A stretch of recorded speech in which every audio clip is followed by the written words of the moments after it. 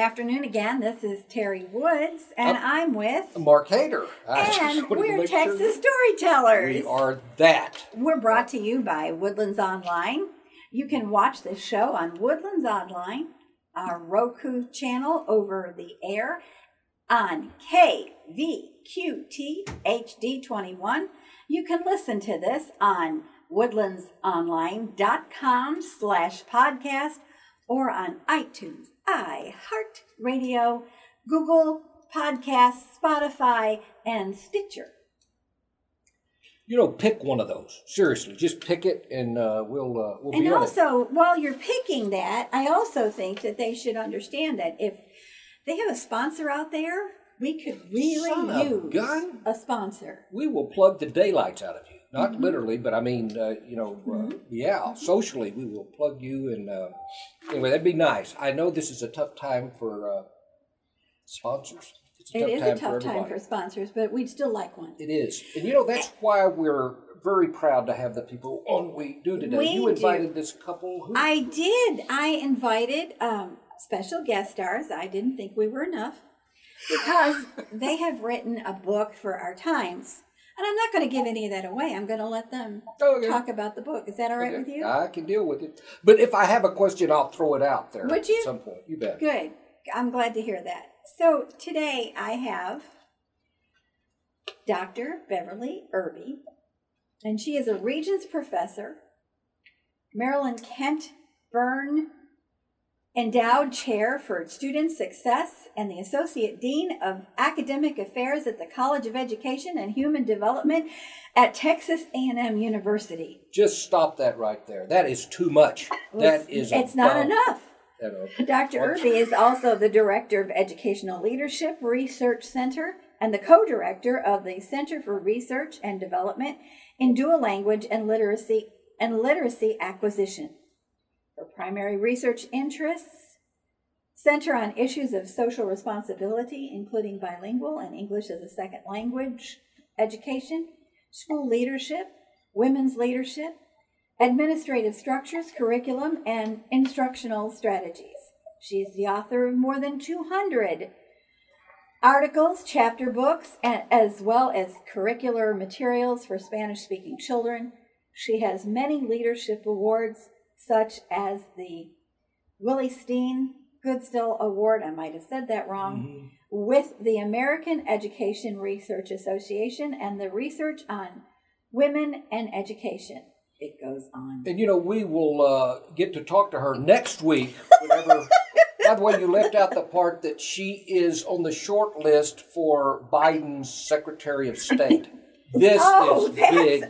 This is big stuff. Yeah. The Higher Education Honoree by the Texas Association of Bilingual Education, Researcher of the Year by Texas Association of Professors of Educational Administration, and Living Legend Award by the International Council of Professors of Educational Leadership. Are you still on Beverly? Yeah. Dr. Irby is the editor of the Mentoring and Tutoring Partnership and Learning Journal. She received her degrees from Delta State University and the University of Mississippi. And Professor Laura Lacio, we may cut down some of yours. Here's what I'm going to. I've got this, and I'm impressed as all daylight. Dr. Rafael Lara Lacio. He's also a Regents Professor and Director of Bilingual ESL, English Second Language, programs in the Department of Educational Psychology at Texas A&M. He's a director of the Center of Research and Development in Dual Language, Literary Acquisitions. His primary areas, folks, it goes on, and we're taking time away from this wonderful book these people did. I shortchanged Dr. Laura Alacio tremendously, but folks, I had to. Raphael, I had to. It's too bad because I'm going back to Dr. Irby. Oh my gosh. And she was my professor. Oh, well, that's good enough. And that's good credentials. When I was at Sam Houston, she was my professor twice. She was my mentor, my confidant, and she even helped me work summers up in level 2, on level 2 in the education building, which is totally different now because this was a long, long time ago. but she's a good friend, I believe too. it. You know, now we're going to have to wait till the audience comes back from the restroom. This is going to... Okay, we're ready now. All right, I am not going to take up any more time. I'm going to hand it over to Dr. Irby and Dr. Laura, and I would like you to tell us about the book and read it. Well, we'll tell you about the book. You know, when things started happening with COVID in March, actually, we were in Guatemala. Rafael is from Guatemala, and we actually have a home there, and we had been there for spring break. And it was March the 12th when things started to really pop, and on March the 13th, we returned to the U.S. You were lucky. We would still be in Guatemala, which is a lovely location in Antigua, Guatemala, but we would still be there had we not returned on March the 13th, because that night, all the airports all the flights into Guatemala closed down. So there's a part of the story related to that. So we came back, and we began this whole situation with COVID and with the schools and getting our student teachers, what were we going to do at the university with our student teachers out in the schools. And we started working on all of that in our courses, moving everything online. So we worked really hard. In the midst of all of that, we had friends who had little children, even grandchildren, and the children were thinking, what is going on? You know, I'm afraid. They were having nightmares. And I remember one of my friends said, you know, my child woke up this morning, told me about the nightmare. It was like an old haggy kind of witchy person who came and took her away and put her in the closet and held her there. And so they were internalizing all of these things that they were hearing, you know, passing by the television and hearing all of these things about the coronavirus. And they were very, very concerned. And this was not only happening here in the U.S., but also with our friends and our family, our nieces and nephews back in Guatemala. So they were having these nightmares as well, or these fears. And so we thought it just came to our mind, there's something that we could do. We could share a story with them that might make them feel better about the situation. And so we thought about it. We got with our colleagues, and out of our Center for Research and Development in Dual Language and Literacy Acquisition, we decided that we would write this book, and then we would put it in many languages, since this is a pandemic. So let me stop you there and ask you, what age group were you aiming at? This is for early childhood, early learners, like maybe 3, 4, 5, 6 years old. So they're very early. It's in the early childhood realm.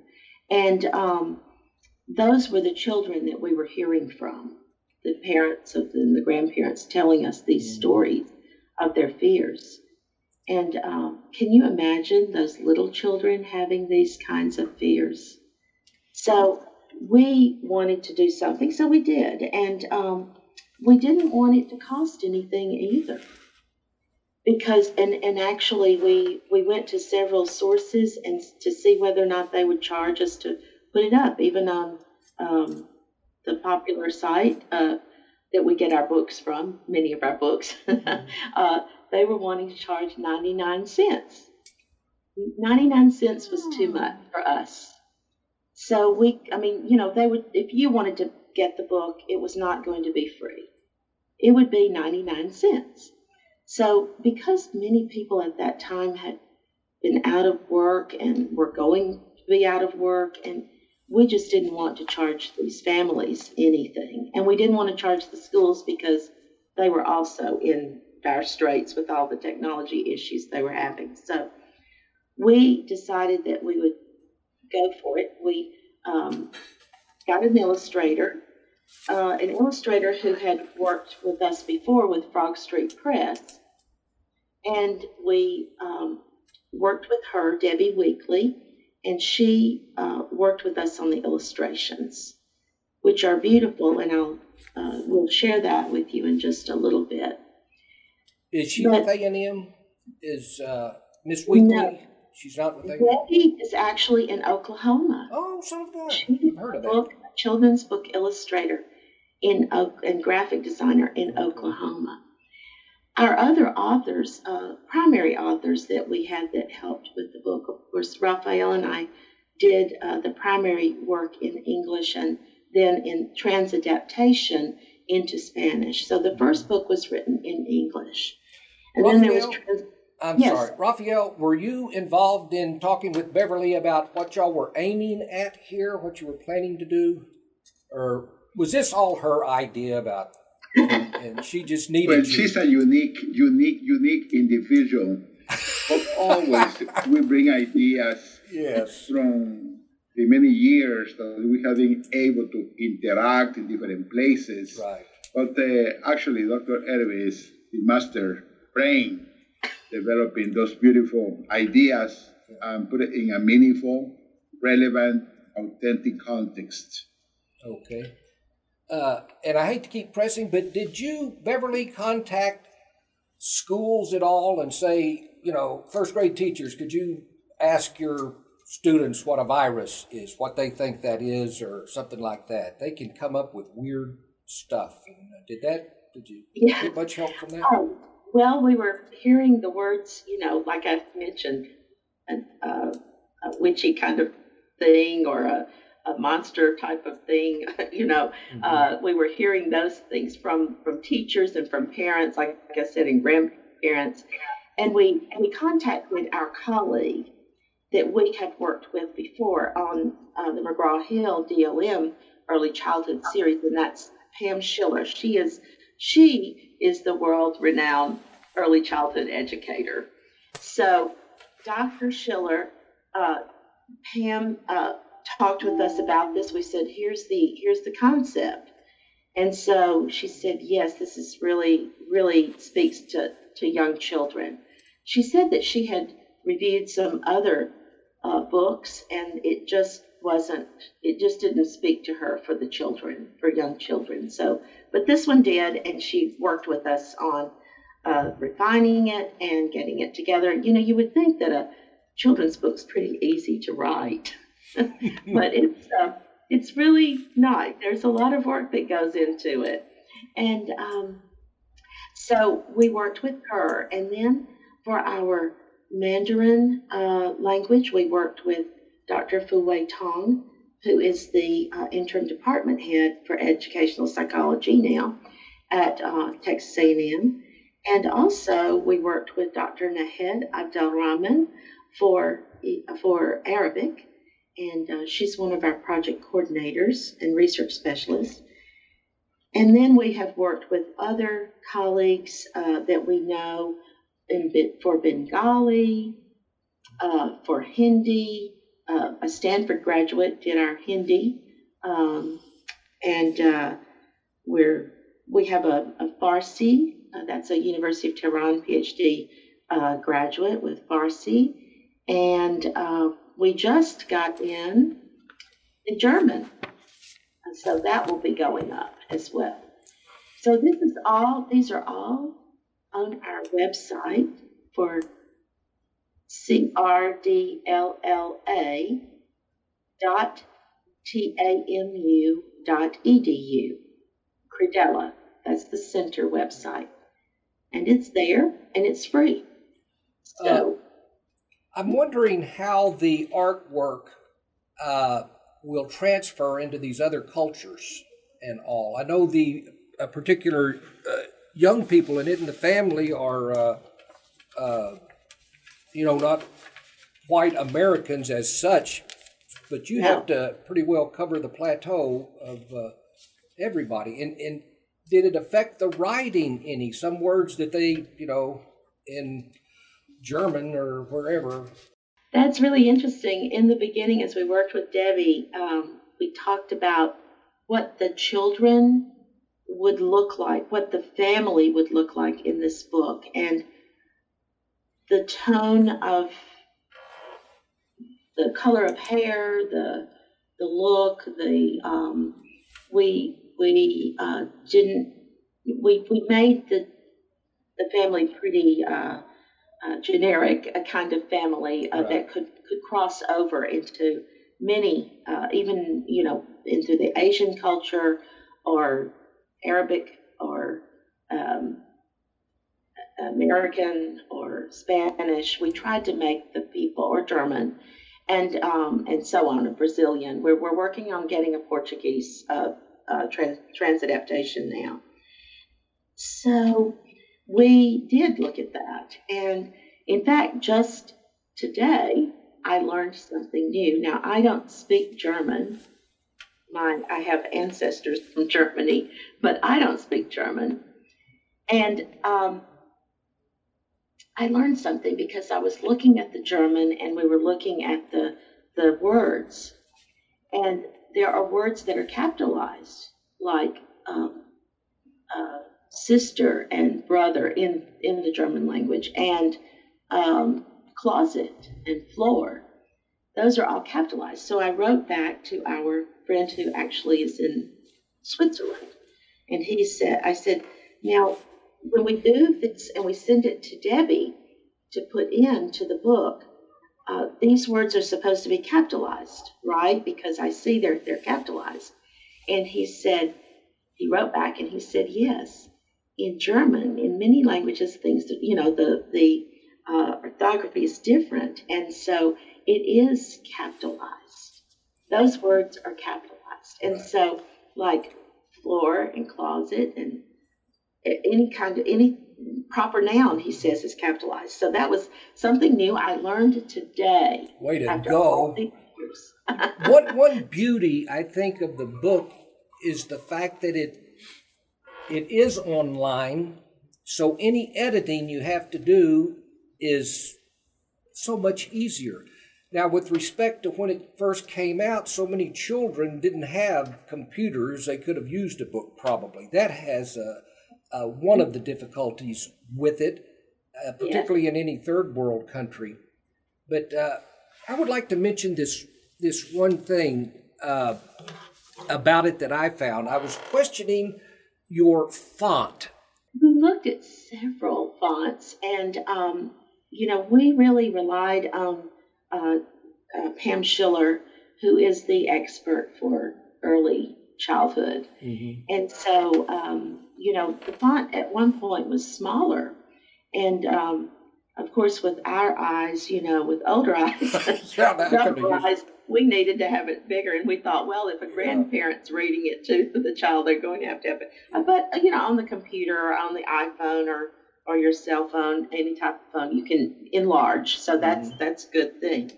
But we did ask for it to be enlarged for sure. But she agreed upon that particular font style. So we just left it to the expert on that. Okay. We've written many children's books, and really we have curriculum that's being commercialized now. And so what we do is we do literacy-infused science, a lot of that. And this book has some science in it, health issues, in it. And so we use the big words. We want to use the big words, but what we do, and we will have up online, we have a curriculum that's going up. It's a week long every day. There's 5 days, and parents can use this. And it's an explanation of what these things are. And we wanted to get the book out. We wanted to get it out there because it was needed, and we had to get that out. The curriculum is being finalized, and that will go up as well. That will be free on the site too. So we are just sort of taking it one step at a time, but we do use big words, and it's important. Safety is in there, the word, I believe. Vaccine is there. Monster for little children. Let's see. That's a good word. I like monster. Yeah. Virus. And some people have said, "Oh, you're going to scare my child," or "You're going to scare the kids." One comment was, "You're just going to scare the kids with monsters." But the intent is not to. That's what they're feeling. Yeah. That's part of their internalizing of this, and we want to ensure that it's not a monster, but it is a virus, and it can. Hopefully, we're hopeful that there will be a vaccine, and that's what there's a picture in there of 4 scientists or medical individuals working on preparing the virus and making one. And those are all, it's a multicultural picture. And so we are trying to ensure that we know all around the world people are working on this. And that's what our intent was on that. And that's a conversation that can be had. So these are conversation pages even, that they have there. That's what I like about the book. I think that's my favorite part is the idea that you're talking to a small child and there's going to be a parent, an aunt, an uncle, a grandparent there, probably reading the text to them and making sure that those things are all infused and understood. That's why I like the format of the book. Yes. I think it may need to be dumbed down for some of the adults. What, are you running into anything with respect to parents? It's too soon, I'm sure, but parents who say, "Oh, this is a conspiracy and all, it's just part of those are the people hurting kids." That's really upsetting to me. Well, we haven't heard from them. We've only heard from people who say, even teachers who say, "This is going to be the first book that I read to my children in my class." Absolutely. That was the first grade teacher actually that sent us that one. Yeah. And then we've heard very nice things back from teachers as well, other teachers as well, kindergarten teachers. So even first grade, really early childhood goes up through third grade, so you can even use it up there for conversation starter, with the children. So there's one picture in there, I'll tell you this, that we had a question about. There's a picture in the book, and it is about the family. The family is the child who's telling the story. This is the child from that child's eyes. It's a little boy, and he has a sister and 2 brothers. My sister, my brothers. Yes, 2 brothers. That's right. And he has a sister and he has 2 brothers. And he's afraid. So he's telling the story. He's afraid. And he's telling his mother, and he's having dreams, but he doesn't see the monster. And which is a good thing. He's not seeing it, but he's telling her that he's still concerned, really. And so she says, you're safe here, and it's okay, and you're going to be okay. And for now, let's just practice, and let's just have a party or parade or some sort of activity. So they have their pots and their pans, and they have their mask on, and they put some gloves on as well, and they go around and they're having this parade or having a party. And the little child, I think it's probably about a 2-year-old, has on a little bandana, not a mask like the others, but a bandana.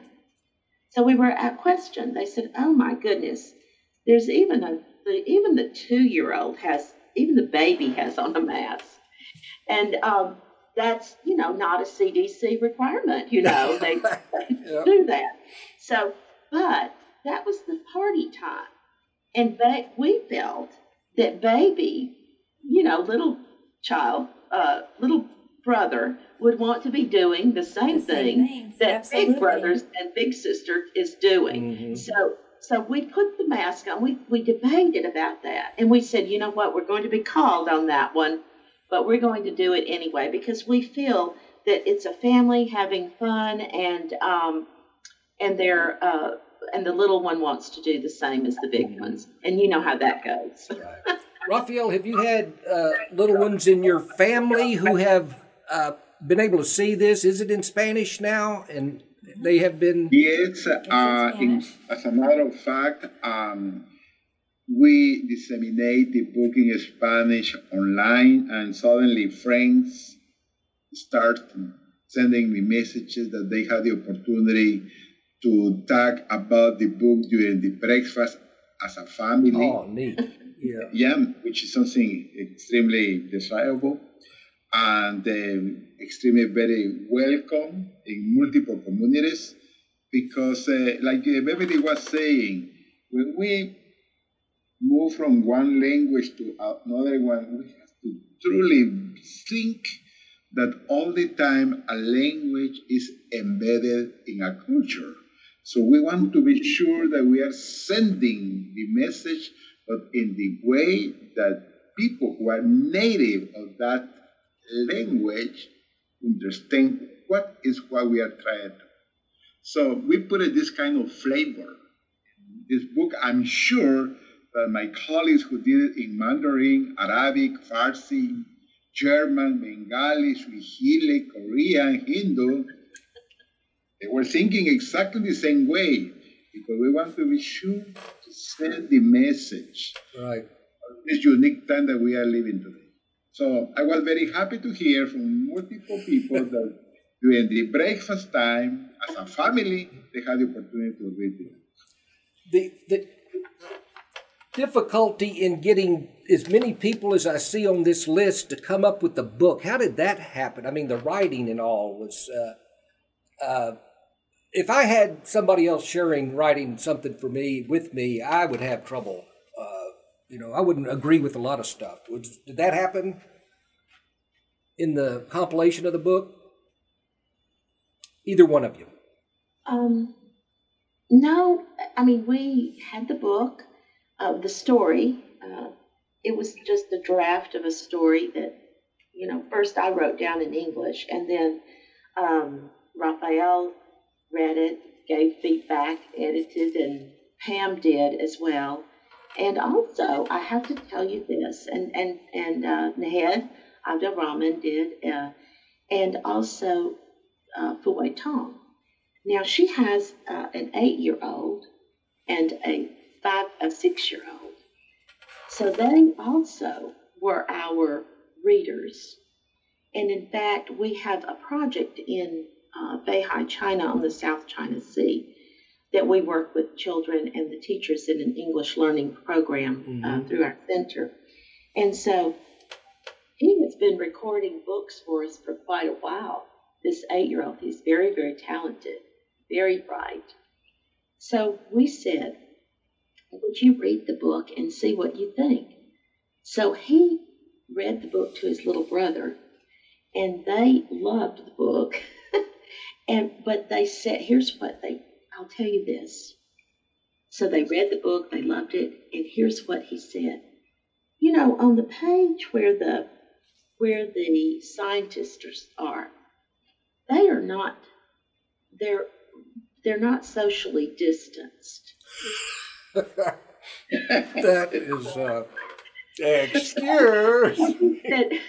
He said, if you really want to make it right, you will socially distance those scientists. So we talked to Debbie, the illustrator, and we said, Debbie, can you please fix this? Because we've had it from one of our critics who really suggests this to do this. So she did. She was able to move these scientists apart a little bit, and so we followed his lead on that. Those are the best critics right there. We did have feedback. Yeah, good deal. We are running close to out of time. No, we're going to listen to the book. We are going to do that. But that's going to, let me ask you this. I would think right now you're advertising the book. Is this how you're pretty much doing it, just trying to get, how can you advertise it, particularly in this day and age?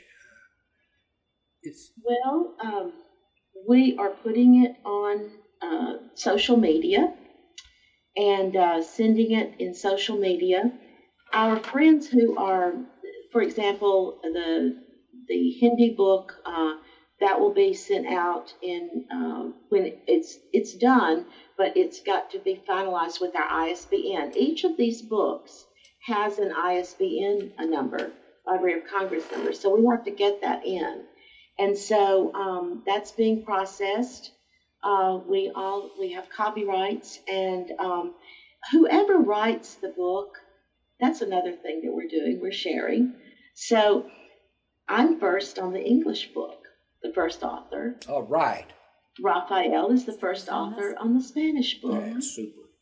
Nahed is the first author on Arabic, and so on and so forth. And so that's the way we've done it, because though the concept was originally in English, we feel like that it has transadaptation is more than just like putting it in Google Translate, you know? Right.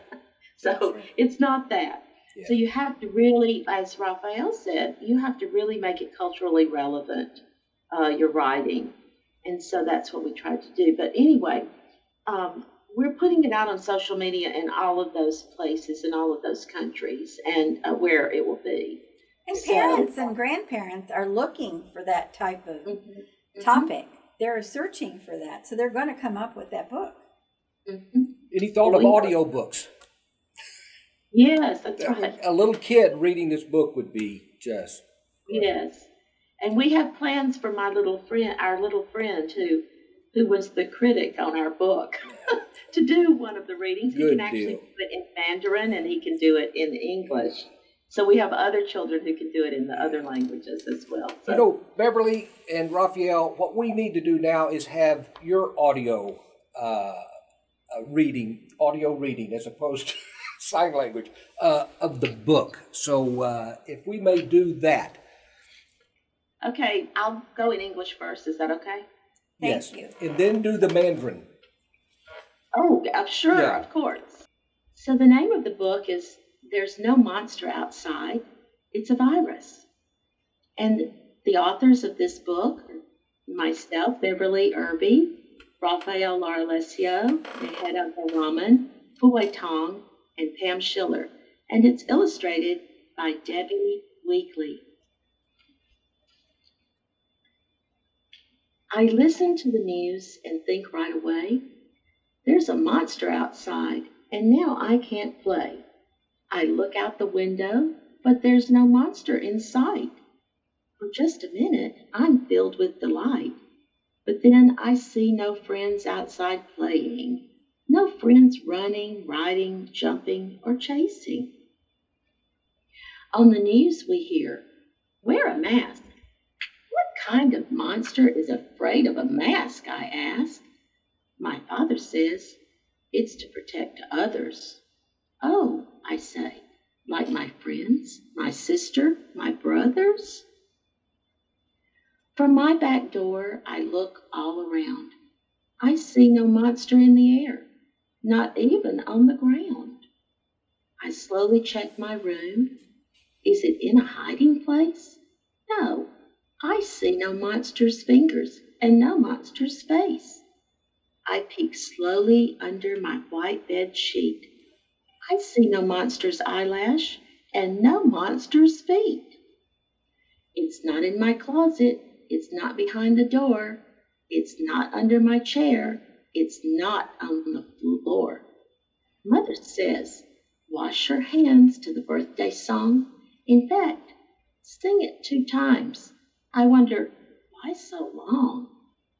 Mother says, do not touch your face. Keep your face clean with all germs erased. It's time to go to bed, so again I look around. But good for me, no monster is found. In my dreams, no monster appears. But this does nothing to ease my fears. I tell my mother about my dream. I know she'll understand. She laughs and then gently squeezes my hand. She says, "It's a virus, not a monster we're keeping away. When this virus is gone, you and your friends can go out and play." Mother says, "Just be careful and please don't be afraid. With our masks and gloves for now, let's just pretend we're in a parade." Doctors and scientists are working night and day to create a vaccine that will keep this virus away. Then I say with great relief, "There's no monster outside, no monster to fear. I'm safe here because no monster is near." And then here is the next part of our book, and it's the little boy, and he's holding a sign that he's made. And it's, "The virus can make you sick, but not if you take care. Just follow these simple rules," he says, "and be thoughtful in all you do, and you will be safe and well." And he says, "Wash your hands many times each day. Keep your hands away from your face. Wear a mask when you're around others, and practice being 6 feet apart." Thank you. Super. And that was so well read, by the way. Okay, so this is Dr. Rafael reading the book in Spanish. El título de este libro es "No hay ningún monstruo afuera, es un virus". Sus autores son Rafael Lara Alessio, Beverly Irving, Nahel Abdelrahman, Fu Weidong, and Pam Schiller. Our illustrators, David Wickley. Esta historia empieza: escucho las noticias, pienso de inmediato, hay un monstruo afuera y ahora no puedo jugar. Miro por la ventana, pero no hay ningún monstruo a la vista. Solo por un minuto estoy lleno de tranquilidad. No hay niños afuera divirtiéndose, ni tampoco hay amigos juntos corriendo, jugando, ni saltando. En la televisión dicen que debemos usar una mascarilla. Me pregunto, ¿qué tipo de monstruo tiene miedo a una mascarilla? Mi papá dice, una mascarilla sirve para proteger a los demás. Entiendo cómo mis amigos, mi hermana y mis hermanos. En el patio de mi casa miro a mi alrededor. No hay ningún monstruo allí. No veo ninguno ni en el aire ni en la tierra. Reviso mi habitación por si acaso hay un monstruo allí, pero no veo ni huellas ni cabellos de ningún monstruo. Me levanto lentamente bajo mi sábana blanca, pero no hay ningún monstruo allí. No veo las pestañas ni los pies de ningún monstruo. Ningún monstruo está en mi armario, ni tampoco detrás de mi puerta. No hay nada. No hay nada sobre mi silla. No hay nada debajo de mi escritorio. Sigo revisando todos los posibles lugares y no veo nada. Mi mamá dice, lávate tus manitas cantando la canción Cumpleaños Feliz. Feliz cumpleaños a ti, feliz cumpleaños a ti, que los pases felices, feliz cumpleaños a ti. En efecto, cántala 2 veces. Me pregunto, ¿por qué tanto tiempo? Mi mamá dice, no toques tu cara, mantén tu cara siempre limpia, así todos los gérmenes son eliminados. Es hora de ir a la cama, así que de nuevo miro a mi alrededor, pero qué bien para mí, no se encuentra ningún monstruo ni aquí, ni allá, ni en ninguna parte. En mis sueños no aparece ningún monstruo, pero todo esto no me ayuda para aliviar mis temores. Le cuento a mi mamá sobre mi sueño. Sé que ella lo entiende. Ella se sonríe y luego me aprieta suavemente mi mano. Mamá dice, es un virus, no un monstruo, que debemos mantener alejado. Mamá dice, cuando este virus desaparezca, tú y tus amigos podrán ir a jugar. Mamá dice, solo cuídate y nunca tengas miedo. Con nuestras mascarillas y guantes por ahora, fijamos que estamos en un desfile. Los médicos, científicos y muchos otros profesionales están corriendo una carrera. Todos ellos están trabajando muy duro en sus laboratorios, hospitales y oficinas para descubrir los medicamentos y vacunas que puedan mantenernos seguros. Entonces digo con gran alivio y en voz alta, no hay ningún monstruo afuera, ni monstruo a temer, estoy seguro aquí. El virus puede enfermarte, pero no si tomas cuidado de ti mismo o misma. Sencillamente sigue estas simples reglas. Sé prudente en todo lo que haces y siempre estarás seguro o segura en. Lávate tus manos muchas veces al día. Mantén tus manos alejadas de tu cara. Usa una mascarilla cuando estés cerca de otros y mantente a una distancia de 2 metros o 6 pies de los demás. Muchas gracias. Esta es la historia que he querido contarles esta tarde. Yeah. Okay, wow. Now one of you do the Arabic. Go. I'm sorry. That was wonderful.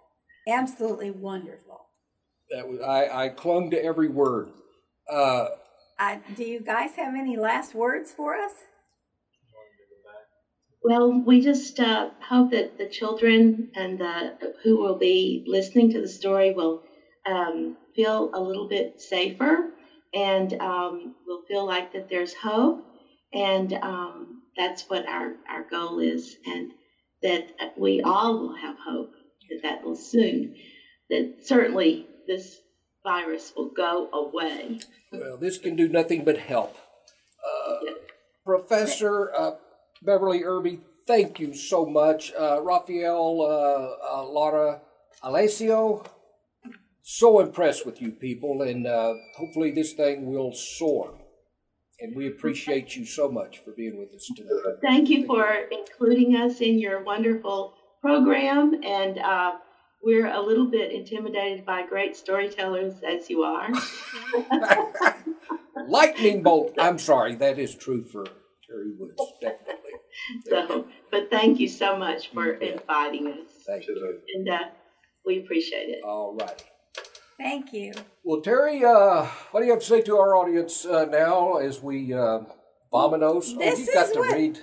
This is what I've got to say. Oh, let's hear it. I want to be sure that people do understand that in this very special episode, I'm going to have to get my mask now.